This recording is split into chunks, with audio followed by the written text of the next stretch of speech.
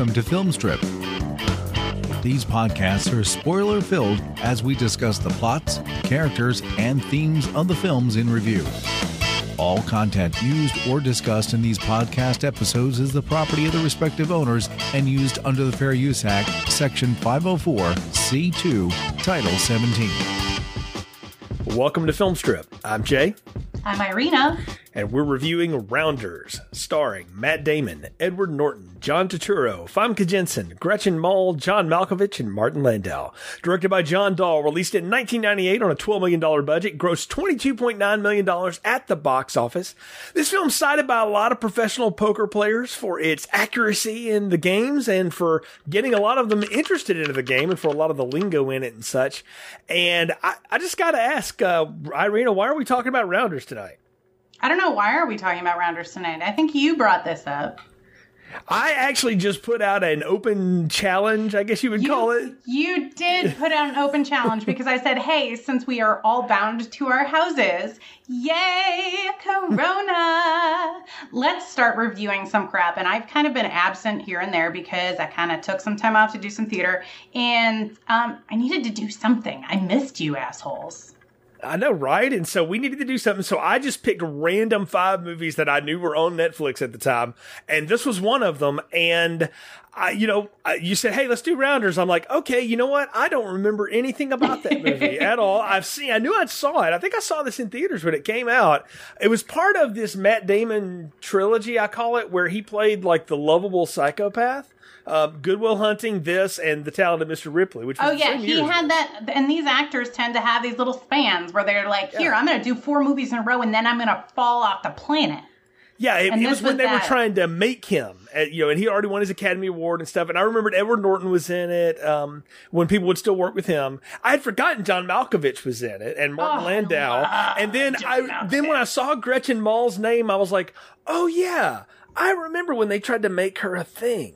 And I understand she's had quite a career and a lot in television and stuff. I've never seen her in anything else, but I do know her name from this. But yeah, this one saw when it came out, like I said, probably with some buddies in college. Never thought twice about it again, and hadn't thought about it until we brought it up, decided to do this, and then ended up watching it twice for this review. Well, you're one up on me, or maybe 2 up at this point, because I hadn't seen it before. Sat down and watched it right before we started to record. And, we might be surprised by my reaction to it. We might not be, but I know I have a few things to say about it. Yeah, there's definitely things to say about this movie, and I think it's a fun one to get into. There's a pocket of movies from the 1990s that are just not the kind of movie that gets made, at least not for mass audiences to go in theaters anymore. These kind of adult PG-13 to R-rated dramas, and they're kind of thrillers, but there's not like a chase thrill to them or whatever. And Nick and I were talking about this on the recent episode of The Fugitive. It's just not the kind of movie that gets made anymore. But now this kind of movie for Miramax was like their thing. Smaller budget, up and coming, stars that they wanted to mint from something, and then it would either take off or it wouldn't. And most of their films were well received critically. They made a little bit of money, and then they found another life on home video. Well, a funny thing that you mentioned that is Brian and I just did an episode, of Empire Records, which is, we were both going back and forth about how movies like that aren't made anymore. I know you haven't seen it. It's fine. I won't hold it against you. You should. But it's the same type of, it's that style of the 90s, which maybe we like because that's when we were teenagers or, in our late teens or whatever. But we don't get that anymore. We're missing something in cinema. There's some wholesomeness we're missing, and then there's some of the adventure plot stuff that we're missing, and or even the thriller. Let's go back in time a little bit. Well, I think a lot of these things are getting made. They're getting distributed in ways that are different. They're not going to theaters. They're going to Amazon. They're going to Hulu. They're going to Netflix. They're going to Disney Plus now and Apple TV and all those kind of things. Or they're going to straight, cable television. AMC does shows and HBO and all that kind of stuff. I think that's Don't bring Hallmark into this because they're not doing any of that. They are a whole different subgenre, as is Lifetime, which people heard us try to convince Simon Brew what Lifetime movies were that listened to our most recent session show. But yeah, this is a kind of thing that gets made, but it doesn't get the kind of push. Now, when this movie came out, I mean, again, this was a big deal. I mean, you had Academy Award winner Matt Damon, and you had Edward Norton, who everybody still wanted to work with at the time. And yeah, it's got Gretchen Mol, who everybody wanted like to be the next Gwyneth or something, and Famke Janssen, who nobody knew for anything at that point, but who was an upcoming actress. She had been in a Bond movie with Pierce Brosnan. She was in GoldenEye, and so she had really kind of burst onto the scene. And then you got Martin Landau, who was sort of like Miramax player, and then John Malkovich, who'll just do stuff because he has nothing else to do.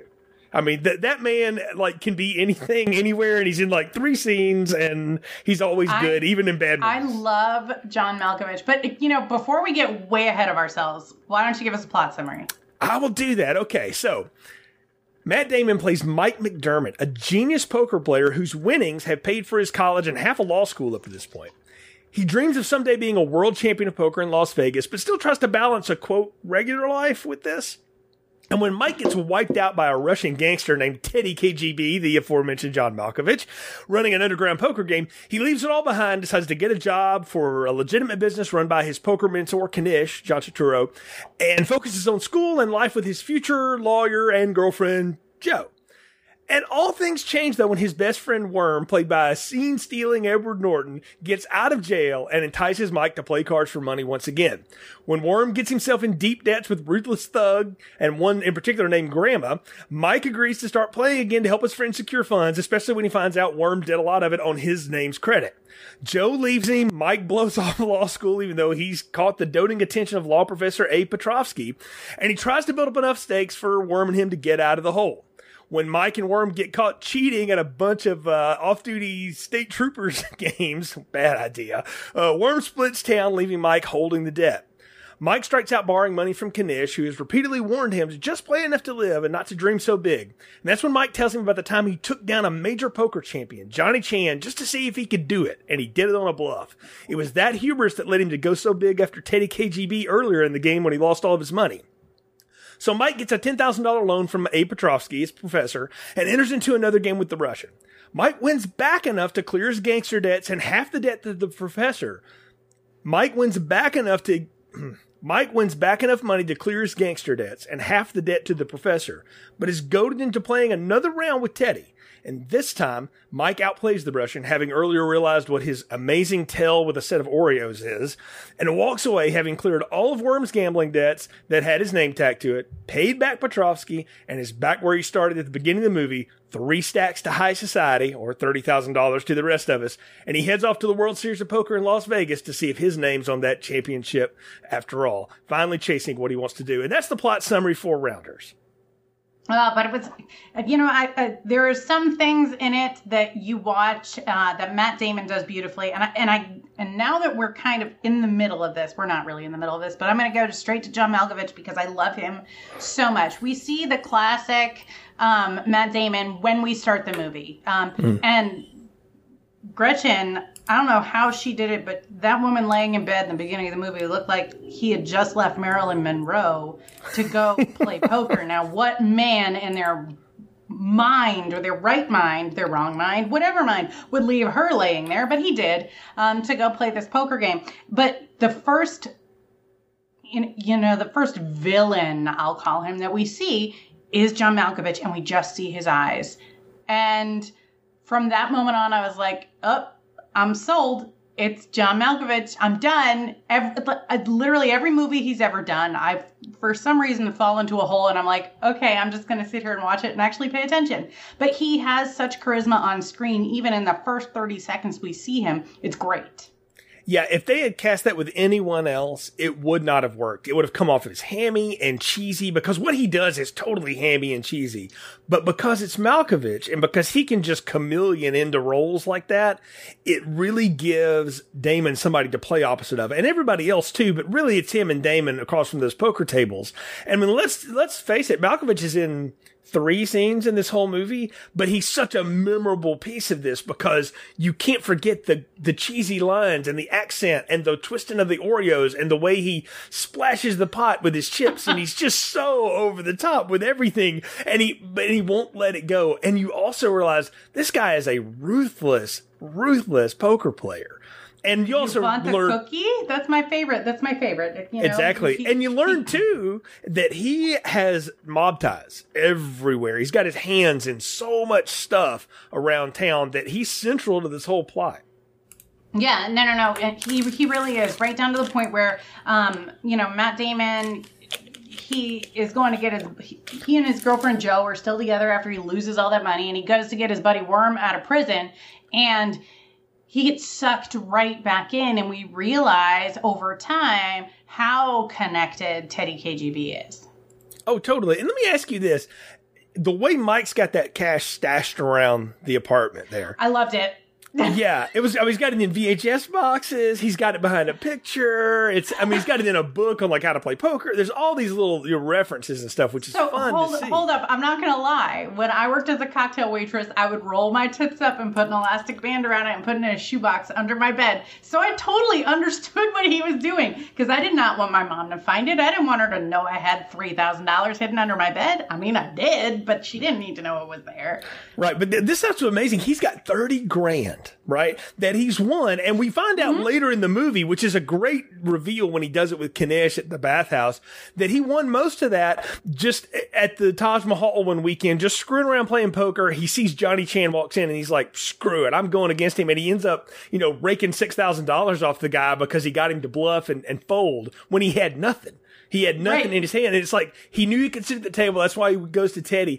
And what I was going to ask you is like, do you think Jo has any idea how much cash he's actually got? Because obviously she knows he plays, for money. She's aware of it. And ultimately he makes, I make promises. He made promises to give it up for her. But do you ever think he tells her how much he actually lost? I don't think he told her the total. There's this part of Jo that as much as she appreciates him and their partnership, relationship, whatever it's called, she doesn't really recognize how smart he is because the guy is friggin' brilliant. A, to be hiding that money. B, he goes into this poker game with all these judges that he wants to be able to work for them. And he says, I can tell you what cards you have and, how you should make your play and everything. And without missing a beat, we realize how brilliant this kid is. He's not just coming in some lowlife off the street who's been trying to hustle to get by. He gets the game. He's brilliant. Yeah, and that's the thing he'll tell you later. It's not about how he counts cards and all that stuff. He knows how to read people. And that's the thing. Like, you could, in a world, twist your head around and go like, Mike McDermott is like Will Hunting's cousin that he doesn't talk about from New York City. And he also has this other cousin named Tom Ripley who's a serial killer in Europe. And they're all the same person. They really are. And they all have that same trait. Because Matt Damon is an intelligent guy. He really is. And so people figured that out early on. They started putting him in intelligent roles. I think every role he's ever been in, he's never played like a complete dummy, which is why it's so funny when the South Park guys did Team America and they have the Matt Damon doll and all it can do is go Matt Damon, because they're making fun of how smart he gets to play and all that. But he is smart, but he also plays it with this total boyish charm. And that's the thing that I really appreciated about this movie. It was like, and I think it's why this movie's hard to remember and kind of lock into, because on its surface, we're supposed to root for Mike, right? But Mike, the only difference between Mike and Worm is that Mike is smart enough to know when to walk away sometimes, to use a little Kenny Rogers line. Too soon? No, not too soon.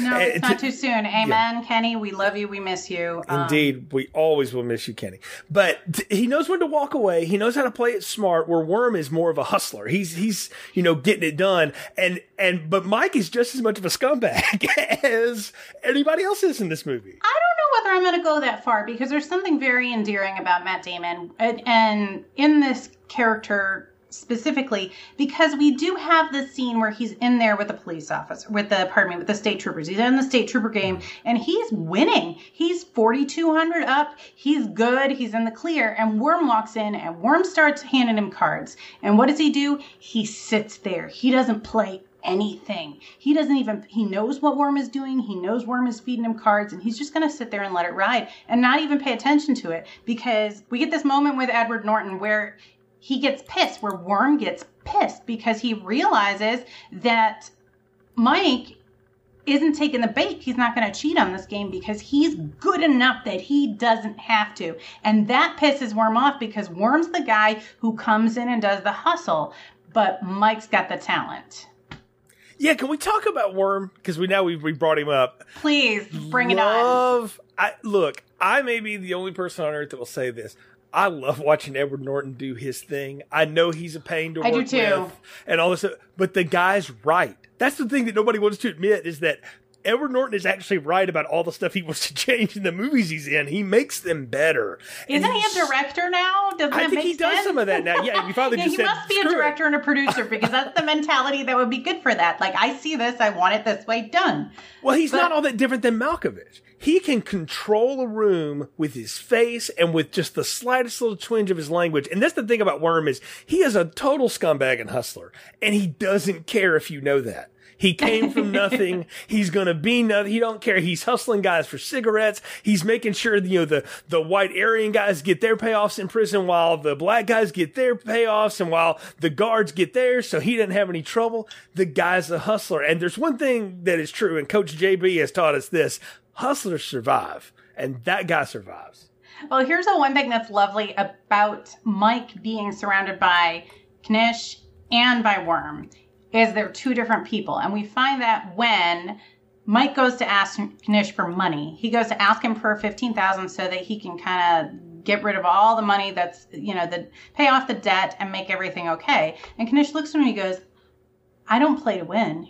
I play for money. I've got alimony. I've got child support. I've got all this other stuff to pay. And you see the light bulb go on in Mike's head of, damn it, I've been doing this wrong, because he's been following Worm, whose whole goal is to play to win. He wants to play to get ahead. For him, it's not about, getting somewhere in life like it is for Knish. They talk about Knish's character. And by the way, I love the fact that, who is that, John Turturro? That's John Turturro. Straight face the entire movie. I don't know how many takes they had to do that with, but the man is stone solid the entire time. And it's beautiful, because that character needs to be, because Worm it's like we have the angel and the devil on Mike's shoulders of how is Mike going to do it? Is he going to go with Worm? Is he going to listen to Knish? We don't know where he's going to go. Well, and that's the thing about Knish, and particularly Turturro. He's another one of those just ice cold character actors. You can put him in anything and he can make it work. And I've seen him in like bad Transformers movies, and he's still good. He just makes it work. But what he talks about is, I just play it, get enough by. But what you also know is that is bullshit, because he's got businesses, he's got real estate and all that stuff. What he doesn't play for is glory. And that's the thing that Mike really wants. And that's the conversation that, like, Abe Petrovsky, Martin Landau, great scenes, by the way. Talk about another great actor. Oh, he was fabulous, yeah. You got him, and you've got Knish telling him, you got to be true to what you are. And Knish is telling him, like, if you keep chasing the dream, it's going to bite you, it's going to burn you, and you got to get away from people like Worm. It's going to be bad for you. So Knish and Joe are actually on the same side. Joe's just kind of colder to him. We'll get to her in a minute. And then you've got Petrovsky and Worm, who are more the emotional reaction side. Petrovsky tells him that great story in the bar about how he was raised to be, an Orthodox Jew. He's going to be a rabbi, and he read the Torah and he couldn't find God in it. He read the Talmud, I couldn't find God in it. And he had to leave. And his father wouldn't speak to him for the rest of his life. And this man's in his 70s at this point. Father didn't speak to him for another 60 years, sent him to New York to live with distant cousins, and he finally found his way in the law, but he didn't find it in the family biz. So he understands, like, the idea of shame and having to do what you've got to do. And I think the great point is when Damon says to him, or McDermott says, hey, if you had to do it all over again, would you make that same choice? And he looks at him and he says, what choice? In other words, like, you got to do what you are. Now, Worm is the complete id of that. It's like, dude, it's one hustle to the next, and we're going to go hand to mouth. We're going to make it work. The guy's got $900 cash to him, nowhere to live. He's hanging out in the old high school gym, and he doesn't look like he's worried about it at all. And that's the cool thing about the Edward Norton character, is there is no way on earth you want anybody to emulate that guy. Right? You do not want to hold that guy up in esteem, but you have to give a little credit for, like, but the guy lives. Again, hustlers survive. Right. So, we talk about hustlers surviving, and we have this great symbolism with him hiding out in the high school gymnasium. And we've got to go back to kind of to where Worm and McDermott met, which is back at prep school. And the reason, was it Mike that was there because his dad was a custodian? Yep, his dad was the janitor. Yeah. It's by chance, which leads me to wonder, did Worm actually grow up a little bit of a privileged little shit or not? No, his dad was the drunken groundskeeper. That's what we found out. Okay, all right. So, every once in a while I miss those little details. I'm okay with that. I'm comfortable with that. So, we have these two guys hustling in prep school, which is where they learn to play this game. So where does Worm go back to when he finally gets out of prison? He goes back to the place where he was comfortable, which is, the school gym where they met each other. And then we get this back and forth with the basketball. So, there's a little homage there to that childlike aspect of Worm that is still present because he never grew up. And we realize there that Mike has done a lot of growing, and while he still mans the damn game, he's got the upper hand on Worm, which is, I think, why we see through the rest of the film that Mike is the guy playing the game and Worm's the guy who has to play the hustle. Exactly. They even talk about that's why they set that up. That's a great bit on the basketball, too. And I hadn't thought about it till you just mentioned it. But when Mike is telling us about him and about Worm when he's going to pick him up for prison, is that they used to run a basketball hustle. They paid off the players to try to beat another team or dump team. I'm like, in high school? Sure. Right. And it's just funny to hear him talk about. But he talks about how when everybody got caught and the big point guard on the team or whatever flipped on everybody, they called Worm in there and he didn't say nothing to nobody. And he said, there's not a lot of people that would do that for you. And that's why he's still loyal to him. And that's what, Joe doesn't get and nobody really gets. Like, why are you still loyal to this guy when he has screwed you so many times? Of that one time he didn't, but he keeps getting you in hot water and you keep finding a way to get him out of it. But I mean, that's a common relationship trope we see in a lot of films, particularly like buddy films, right? That's sort of something that always goes. Yep. I mean, Riggs always got Murtaugh and stuff that he was too old for in the Lethal Weapon sequels. Right. So, we got to talk about buddies here, though, because we've got Grandma, who Worm owes, $15,000 to, right? Yeah, he owed like 10-2, and then Grandma, because he got backed by Teddy KGB, we find this out at the end, but it's important just to lay it out now. He's out on his own as his own like gangland pimp kind of guy. He's obviously a pimp. And he collected... Oh, yes, he's obviously a pimp. Yeah, he collected all of Worm's debts and consolidated them and then started charging interest on all of them. So in other words, he paid off everybody that Worm owed. Now he holds it. So it's like a bank buying up all like bad assets. We're seeing Wall Street happen in the thug market here. And he's going to go and he's going to shake Worm down for it. And really what he's trying to do is he's trying to get in good with Teddy because Teddy knows something. Teddy knows Mike's good enough to beat him. Now he didn't beat him, but he knows he's good enough, and that's a threat. And also, we can't have people like that out there. And I also think Teddy is trying to get at Kanish, and Kanish will not take the bait. So if I go after his boy, maybe I can get him. That's kind of what I'm thinking. What do you think? Now, I think some of that is it. I think some of it is Grandma trying to get the upper hand and just prove to Teddy KGB that he's worth being linked with. Because if Grandma can take out this guy that owes him all this money and then take down Mike, who is the super talented poker player, then, he's kind of got all the cards in his hands. But I love the acting with Grandma, especially when we kind of get to the end of this movie, because, we get to the height of the movie where Mike goes in and plays Teddy KGB again, and Grandma, of all people, is the straight man in the room going, what the hell just happened, as Mike comes through with that win. And it's fabulous. I love every actor that has been put in these parts, specifically the great character parts of John Malkovich and Edward Norton. I love watching both of them on film. They both play characters that are typically not likable. I mean, even in being John Malkovich wasn't that likable, but but there was a really great balance here. But with Grandma, I think Grandma's just always trying to get one step up. And I wish everybody could see me with my hand gestures here as I sit here and go one step. Yeah, no. It's fun to watch, and especially how he goes about doing it and ultimately fails. Well, and the thing you can say about Grandma, though, I mean, he's a total lowlife and he's a thug, but when it finally goes down at the end and Teddy's like, no, he beat me fair and square, pay the man his money, and he leaves, Grandma's like, all right then. And because he honors the street justice, right? Oh my God. Because he knows if he doesn't, like 100 people are going to shoot him tomorrow. But that moment is beautiful. They have John Malkovich go through this fit. He's throwing tables, he's throwing cards, he's throwing chips. And then he looks back and he says, well, pardon me, he tosses his cookies. Literally. Pun intended, because he literally takes his tray of cookies that are in a chip tray and throws them at the wall, which is great. Great symbolism, not symbology. Let's not go back to Boondock Saints, but it's great symbolism. And when he turns around and has that dramatic moment where he takes a breath and he realizes, wait, I have to A, be respectable, otherwise people aren't going to come here and play me. B, shit, I have to honor this because this little a-hole beat me fair and square. And then says, nope, he won.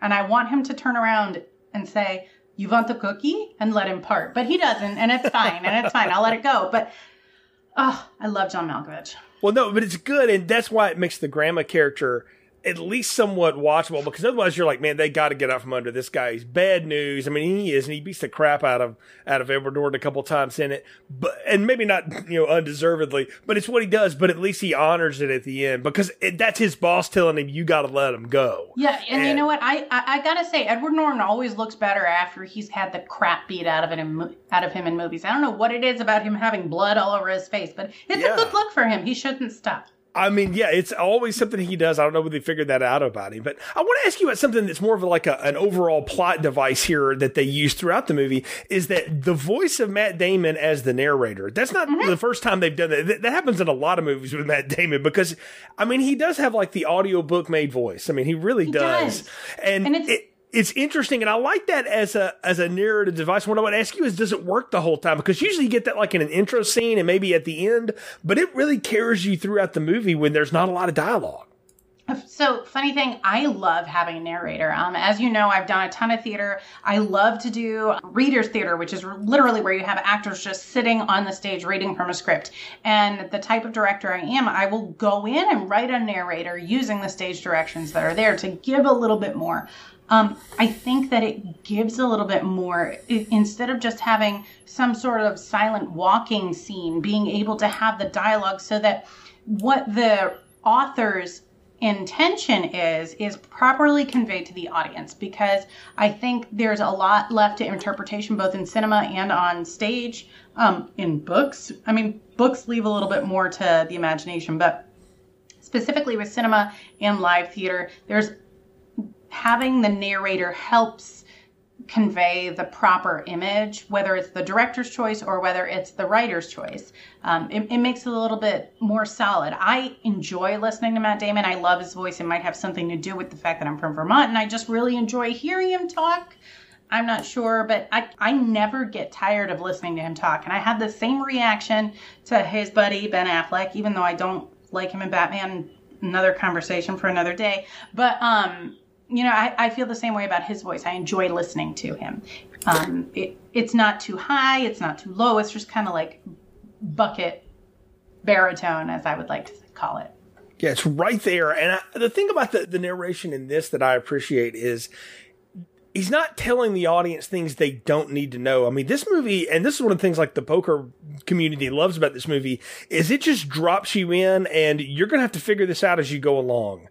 And he's telling you enough to allow you to kind of follow what's going on at the tables and what's happening in life, but it's not too much that it overpowers everything that's happening. He's not reading the movie, just audiobook the movie. I didn't, come there to listen to that. And that's what I appreciated about it. And it makes him a little more endearing, even though I do go back to my initial premise that he is a psycho and a scumbag.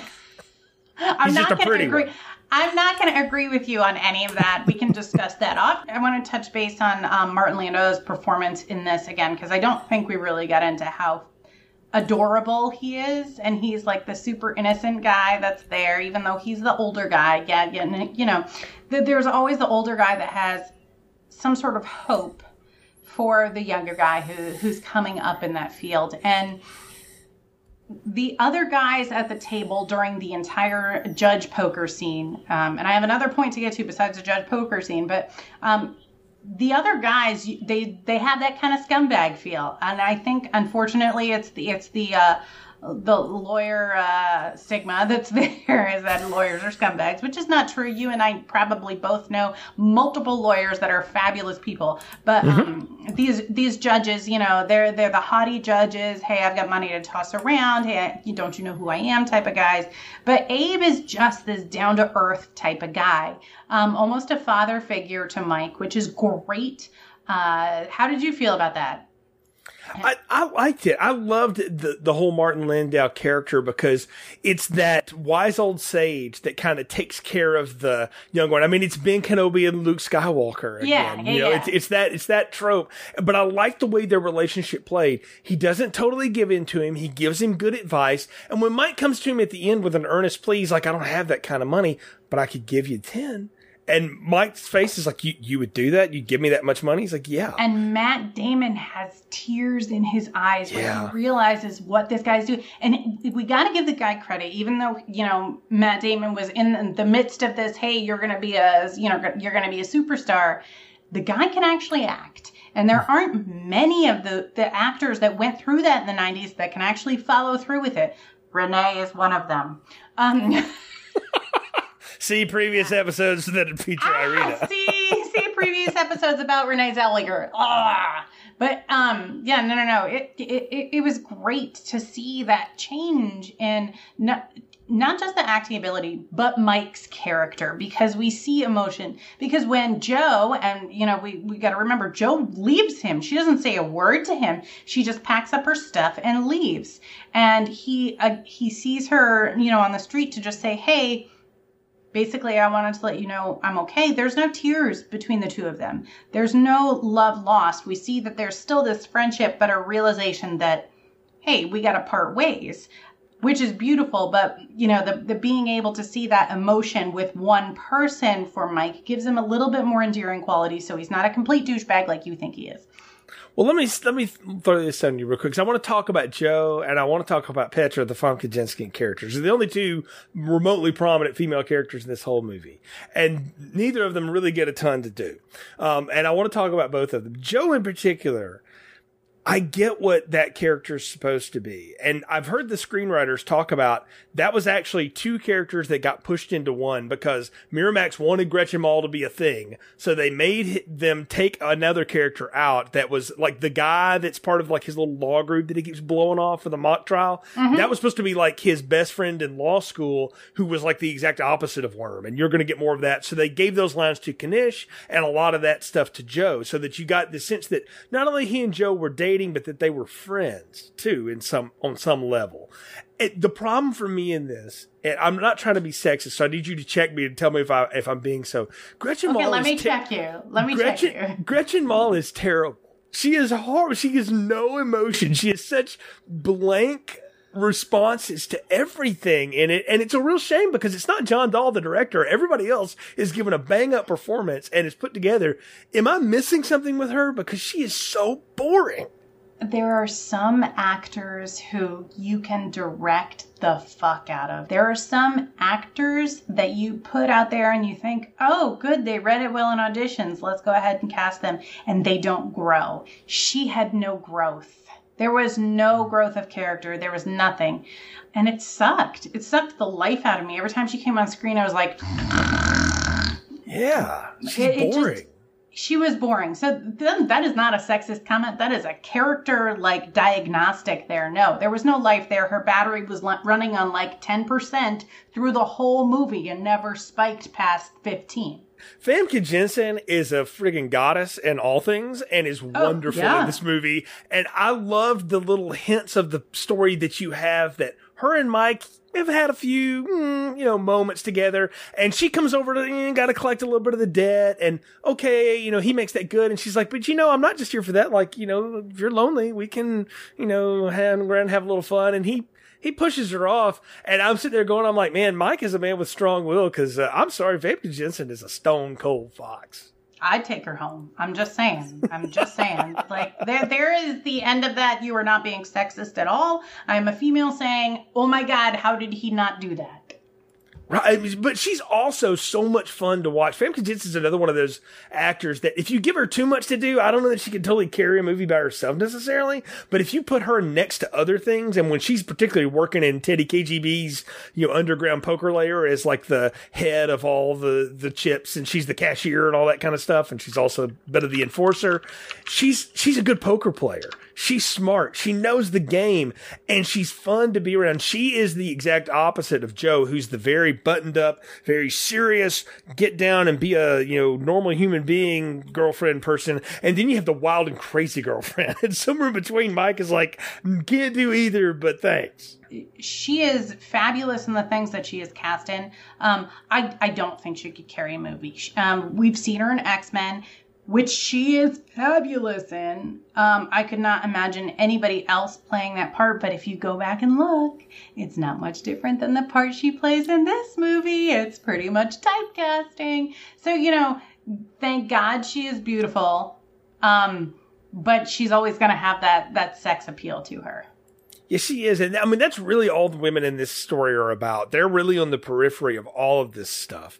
And I got to tell you, though, there is something about Joe that Mike completely trusts, because he hands that 10 grand back to her to give back to Petrovsky the morning after he wins it all back from Teddy KGB.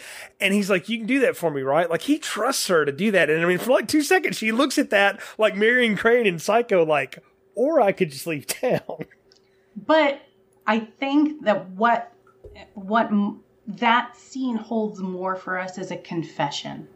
Is his acknowledgement of, hey, I've screwed up, but look at me, I'm giving this back. Which, if you're not looking for that depth of character, then you might not see it, because she isn't great in the part. It's not well written, but that moment, I think, is more about him saying to her, hey, I know we broke up. I'm okay. Look at what I'm doing. And this is my apology. Yeah, I'm going to make it right. I'm doing the right thing on my way out of town. Exactly. And I think that's important for the entire movie, for us to have the start and the end of the Mike story. Here, he starts out losing all this money. Then, not only does he make it back, but he pays back his debts. He makes it right. And as you said before, ends up where he started. Super important little things. Yeah, right back where he started and on the path he should have been following all along. And that's what we learn. And I mean, we talked about that great conversation he has with Kanish at the bathhouse, which is a great scene with John Turturro. And I love how Turturro is like chiding him and talking like, I told you shouldn't do this. And I'd be throwing that money away if I gave you $2 grand. There's no way I'm going to do that right now. And then Mike reels him back in with like, did I tell you about that time I beat Johnny Chan? He's like, what? And it was beautiful. Yeah, and what a great thing. And also great cameo by the actual poker champion, Johnny Chan, and who we see Mike watching like VHS tapes of earlier. But I love that whole story and how it plays out. And I love the way Damon ends that story. It's like, did you have it? And he's like, I don't know. I can't remember, which is what every good poker player will tell you. If you fold, you didn't pay to see my cards. You don't get to know. And I love the terminology here and everything. And again, like master poker players say, that's what's so cool about this is that it taught that lingo to the world before, ESPN started running World Series of Poker instead of the NHL because the strike was on and everybody got obsessed with it in the 2000s. They were running it since the 80s, but that's when everybody became a thing. Right on the precipice of it was this movie. And I love how he's like, no, I had rags. I had nothing. I had nothing in my hand, but I knew I could sit at that table and I knew I could bluff the guy because he was just trying to throw money at me to see if I would leave the table. And I was like, no, I'm going to call this bluff, see what happens. Because if I lose, so what? I've got money in my pocket. I don't care. And that's the thing that's neat about Mike is for Kanish, it is about paying the rent. It's about keeping up the alimony. It's all that stuff, right? It's keeping his life together. For Worm, it's all about the action. He doesn't care about actually having anything. It's all about the juice of getting there. For Mike, it's about winning and knowing that I belonged at the table. And he says that. And it's so emphatic. And it's like, now I get why he went so hard at Teddy KGB and he screwed up and he lost. And that's why you know he's going to go back at him again. Not just to pay the debts off, because that's just sort of the inciting incident of why he has to do it. Mike would scramble this money together and go and play Teddy again because he knows he can beat him. Well, so one of the things that I love looking at the character descriptions that we come up with when we do our episodes like this, because one of the first things in our character description is honest player. One of the things about Mike through the entire movie is his honesty. Even, we have one moment of doubt where Joe looks at him and says, even when you messed up, you told me. So when he goes back into the game, he's trying to cover it up. And then he finally is honest. But that's the only moment of dishonesty we have with him. He wants to get to that table, not just, because he thinks he's good enough, but because he's doing it the right way. And I think that that's the take home and the beautiful story with all this is that he beat Teddy KGB honestly. He didn't go in there with any tricks like Worm did, and it was beautiful. Yeah, exactly. He beat him straight up, and that's what Teddy KGB gets so pissed off about. He's like, you sit there all day and you check, and he's just throwing all that stuff at him. And we should explain the tell is that Teddy KGB will play with his Oreos and does what everybody else does with Oreos. He twists them apart and looks at the creamy center, and if he eats it, he likes his hand. If he puts the cookie back in his little chip counter, he doesn't have confidence in his hand. And when Mike figures that out, he doesn't say anything. He even folds on the hand. And he just keeps it in his back pocket till he gets him back in that situation again. And he's able to beat him with it. And that's what Teddy realizes is like, you figured me out. You beat me straight up. And that's when he tosses his cookies across the room. Yes, pay your money. I love it when you and I do a movie like this because you've heard me talk about my husband a million times. Your wife watches these movies with you. My husband was sitting there like chewing on his nails, like really into watching this movie. And these were things that I missed. And he'd go, no, go back. Let's look at that tell. This is what's going on. I was like, yeah, you're right. That's cool. I still know nothing about poker, but I started learning a little bit because of the narrative we've been talking about here too. So overall, I thank you for suggesting that I watch this movie. It's been a lot of fun. We're not there yet though, because I want to talk about something here that I think is a neat dichotomy. Go with it. Worm is hiding from his troubles. I mean, that's that whole bit in the gym scene. He is hiding from his troubles. Mike calls him out for it. But Mike runs from his. He runs from his biggest trouble, which is just being honest with who he is and what he really wants. And when he finally comes to grips, he's basically forced to come to grips with, I gotta play because I gotta win. We gotta get out of this. But I gotta let these people know that I'm not a ruthless person. I'm not a cheat. I'm not a hustler. I can beat you straight up because I'm smarter than you, because I work harder at this, because I'm better at the grind. And I thought that was an interesting dichotomy, particularly after they get their crap beat out of them by the state troopers. Which, how they got out of that alive, I'll never know. I have no clue. They're on the floor, like curled up, being kicked and punched by like 25 guys, and it's just the two of them. Yeah, they are beat to a pulp by the end of that. But I love at the end that like Worm's like, no, seriously, dude, it is highway time. I gotta go. And Mike's like, no, I'm going back. And I wanted to ask you, so what did you make of the dichotomy of the fact that Worm hides from his troubles and Mike kind of runs from his destiny? Because Mike wants to be an honest guy, and he doesn't view poker playing as being an honest living. Well, other people might. Obviously, there are people who are famous for being good at poker. In Mike's mind, that is not an honest living. So I think that's where we find that change, or that dissonance between the two of them. Worm just wants to get ahead and scrape by to stay alive. We've got staying alive here. And then we've got, somebody singing I'm Still Standing. So, But I really think that Mike's big thing is that he wants that honesty. He's an honest guy. That's why Matt Damon is so perfect in this part, because he just looks like the classic American guy. I think Mike thinks poker playing is an honest way to make a living the way he does it. what I think we're seeing him react to is that Joe and everybody else in his life outside of Worm and even Kanish in some way have tried to tell him, you ain't got to do it that way. You can do the respectable, normal 9 to 5, whatever. Right. And I think what we're seeing here is a guy who is coming to terms with like, no, I'm not going to do the straight thing that everybody else does. I'm going to do it my own way. It's the kind of kid who says, you know what? I don't need college to do what I want to do. I'm going to drop out. I'm going to start my own business. And 15 years later, Amazon.com is the thing that we all live by.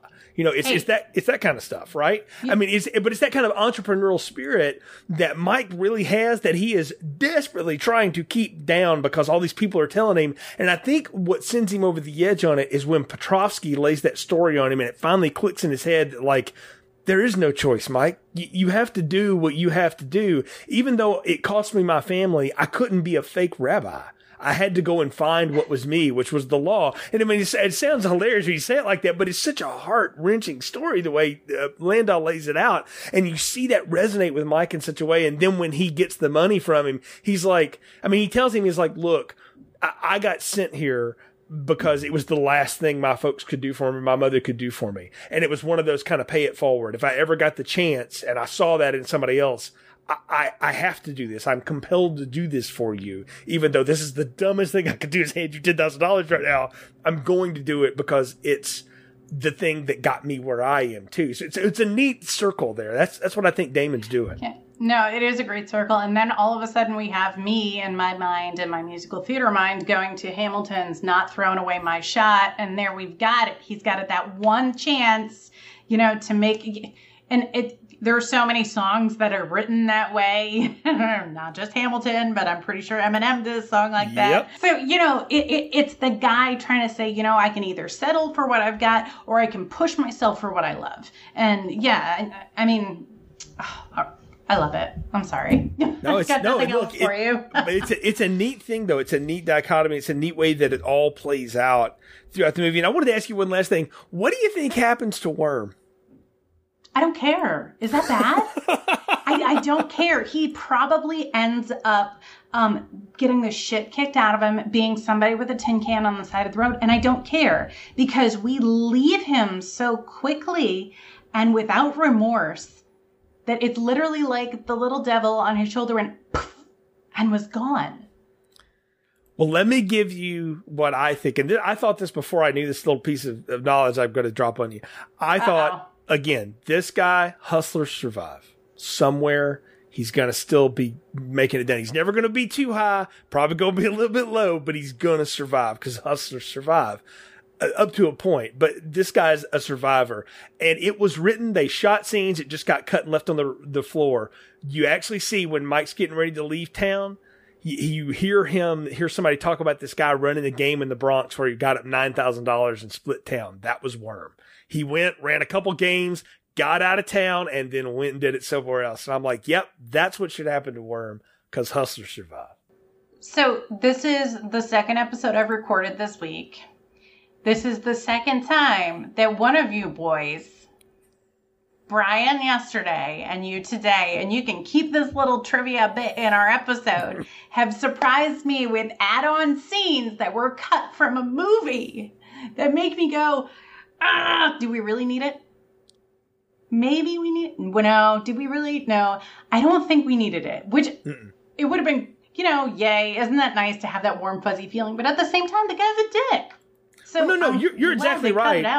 They cut it for time, for one. Oh, yeah. Miramax was like, this got to be under 2 hours. But two, the director thought, and even Norton thought, it's better to leave it open-ended with this guy because this is the kind of guy that he's named Worm, and they never explain why. Why? Because he can always get out of it. Hold up. This was also the era of there's always a sequel or another side to the story. So there was probably another side to the story that we kind of said, okay, we won't do it this time. Yeah, it's also true. They probably could have done a Worm spinoff. Though I don't know if I'd have been down for that because I'm with you. I don't know that I want to follow that guy everywhere. No. We're Team McDermott. We're good. but I do think I think it's neat, though, that both of these guys they part ways, and part of me would think like, you know what would be neat, and because we're in the land of let's all circle back and get the band back together 20 years later now in cinema. Don't do it. What if we did Rounders 2 and we got Please don't. Worm and McDermott back in Vegas together again? Please don't. Oh, don't. You know what? That would have been the kicker if they did do a second movie and they both made it to Vegas and they were at the table and Worm tried to play him. Wouldn't that have sucked? Yeah, I would have, but Mike would have beat him anyway, because that's how these movies go. Well, I think we're at the part of the podcast, Irina, where it's time to give final thoughts, recommendations, and popcorn ratings. So what are yours for Rounders? You know what? I'd watch it again. I want to watch it again in the same way I watch Maverick more than once. And in the same way I watch Pool Hall Junkies once a year, because this is like the poker version of Pool Hall Junkies, which is great. So now I'm going to have to go watch Pool Hall Junkies. But, so yeah, I would recommend watching it. It's a good movie. It's, you know, a get together, have a couple of beers with your buddies kind of movie. You can even sit down and watch it with your girlfriend or your wife. It's great. And as for popcorn, I'm going to give it a medium with cheese, because we know how stingy I am with my popcorn, and maybe a little bit of black pepper because it's got a little spice to it. All right. I got to tell you, I was surprised at how much I enjoyed revisiting this. But there's something about this movie. When you watch it, you kind of almost forget it. It like Mission Impossible self-destructs from your memory. And I don't know why it is with it. Maybe it's just me with this, but I've watched it 3 times now in my life. And I mean, if I hadn't had the notes that we have here to go by, I would have forgotten it. Because it's not the kind of thing that you hang on to. But as an experience of just doing it, it's pretty good. I mean, it's not the greatest restaurant you could go to. It's not a meal you're going to tell your friends about, but it's a pretty decent one. It wasn't half bad. And again, littered with great character actors giving really good performances and directed by a guy that knows how to do noir. John Dahl is a fantastic director and really can influence that. And I'm a big sucker for heist movies and all that kind of stuff anyway. So I put this one in the same category as stuff like Ocean's 11, which is infinitely more rewatchable and fun, but same kind of thing, or, you know, any of these other kind of thriller heist movies that were coming around. It's not as like heavy as something like Heat necessarily, or Thief, but it's like more like Collateral or something like that. And there's something about this movie that just makes me want to go back and give it another spin again. So it's definitely like, I think, a good rewatch every year or two. If you've got people that are really into like cards and poker and all that kind of stuff, watch this one, because it'll make you watch poker and other movies completely differently, because the way these hands lay out is much more like the way a real poker table plays out. People don't win with like 4 aces against 3 kings and all that kind of stuff. They win with, 3, 4, and 5s. They win with little stuff because they know how to play the odds. And that's what this movie does, is it's there for the long game. It didn't make a ton of money when it came out, but it's had a life, and it still has a life, and people still talk about it to this day. I definitely recommend it. I give it a medium popcorn too, but on that good side. It's like that good matinee, good butter. It's fresh, so you're not getting yesterday's popcorn. You got you like the 3 or 4 o'clock matinee. You got the fresh popcorn. You got good stuff. I think it is a good medium popcorn and a lot of fun. And it certainly was a lot of fun talking about it with you. So my last question for you is, now that we've kind of revisited this in your mind, how much do you want to go back and watch like Maverick or The Sting? Well, The Sting, yes. I could watch all day. Or like The Color of Money, something like that, all day. I don't know whether I've seen The Color of Money, but The Sting, there's something about the Scott Joplin music in it, and Robert Shaw and Robert Redford and Newman, everybody in it that is just scrumdiddlyumptious. Yeah, it is very much a 70s updated movie for the 90s. That's what this is. It's more in line with The Sting. Movies like Maverick, like I would be annoyed with, because everybody wins with like a flush house of aces over kings and all that kind of stuff. Come on. So. Okay, so putting all that aside, how many poker movies do you want to go watch now? All of them? No, not at all. But funny enough, like I recently rewatched Casino Royale, the James Bond movie, and that's all built around like Texas Hold'em and stuff. And I was sitting there going like, oh man, this is the movie where people don't understand anything about cards, and they think the audience doesn't either. That's why James Bond has to win with the most impossible hand ever, and stuff like that, against the most impossible hand to beat. And it makes me appreciate the realism of this, because the screenwriter spent like years talking to actual poker players. Knish is based on like a real life guy who built a living just as a poker player, and he had legitimate businesses on the side. He's a real dude. And that whole line in the movie about like women are the rake in life, the thing that takes all the money off the table, that that's that guy's line, and they put it in the movie just for him. And I appreciated the realism of it, even though I'm not a poker player. I can't give myself to bet anything. I'm just too scared of cat to do that kind of stuff. But I appreciate when the technical details like that work, because I think that's the only way a movie like this that's 22 years old is even rewatchable at this point, because it's so dated. It's got such a sheen on it from the time it was made that makes it so different. What makes it go back? The characters are interesting. The actors are giving great performances. And then the little details are minute and cool enough that if you go like, I want to go look that up, and you Google it or something, you're like, oh wow, that's how that really plays. It makes it more fun. Yeah, no. This was a fun one. I learned a couple poker terms here. Maybe not as many as I should have, but I mean, you're not going to go hit up the table next week anyway, so you're good. Hey, no, but my kids want to know if we can play house poker. See, right? I don't know why my kids need to play poker, but maybe they're trying to earn their way out of chores or homework because we're homeschooling now, right. Which foreign enemy to me. But at least I've got something to learn with my kids. That's funny is what I say. This movie came out right on the precipice of when poker became this household thing for America, because again, ESPN had been showing the World Series of Poker for years and stuff. The hockey league went on strike one year, and they had to figure out something to put on TV, and they said, let's put cameras in the tables where we can see what the guys have on their hands. Let's put wrestling announcers calling these shows, which is basically what they hired to do it. And it became a thing, and then every Walmart aisle had games of Texas Hold'em. My wife's family get together big at Christmas. Brother-in-law breaks out. It's full chip set. We're all playing around the table with toothpicks and stuff, because why? It's part of the American lexicon. It's fun to do. So I had wondered why all of a sudden poker was a big deal, years ago. Now I understand. I'm not sure that I agree with the choice. I wish I had been on the board for that decision being made, but I wasn't. So, we got poker. Yeah, there's worse things they've pushed off on us in society for sure. But that's another podcast for another day, Irina. Tell folks how they can follow you on the social media. So they can follow me on the social media, on Twitter at iSing, EYESING, or on Instagram at iNerd, EYE.NERD.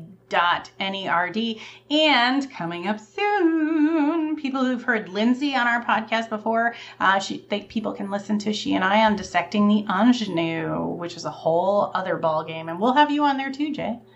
Very fun. Looking forward to that as always. Thanks again for joining me, Irina. Folks, thanks for listening to this episode. You can find more episodes on our website, filmstrippodcast.com, as well as everywhere else you can subscribe and download the show. Google, Spotify, Stitcher, Apple, you name it, we're there. You can follow the show's social media at FilmstripPod on Twitter and Instagram, and search for Filmstrip Podcast on Facebook. And we really hope you'll catch up with us. Let us know what you think of the shows. We appreciate your support. Until next time, for Irina, I'm Jay. Thank you for listening to Filmstrip. Thank you for listening to Filmstrip. You can find more episodes on our website, filmstrippodcast.com. The Filmstrip theme music is produced and performed by Frozen Lake 121. All content used or discussed in these podcast episodes is the property of the respective owners and used under the Fair Use Act, Section 504, C2, Title 17.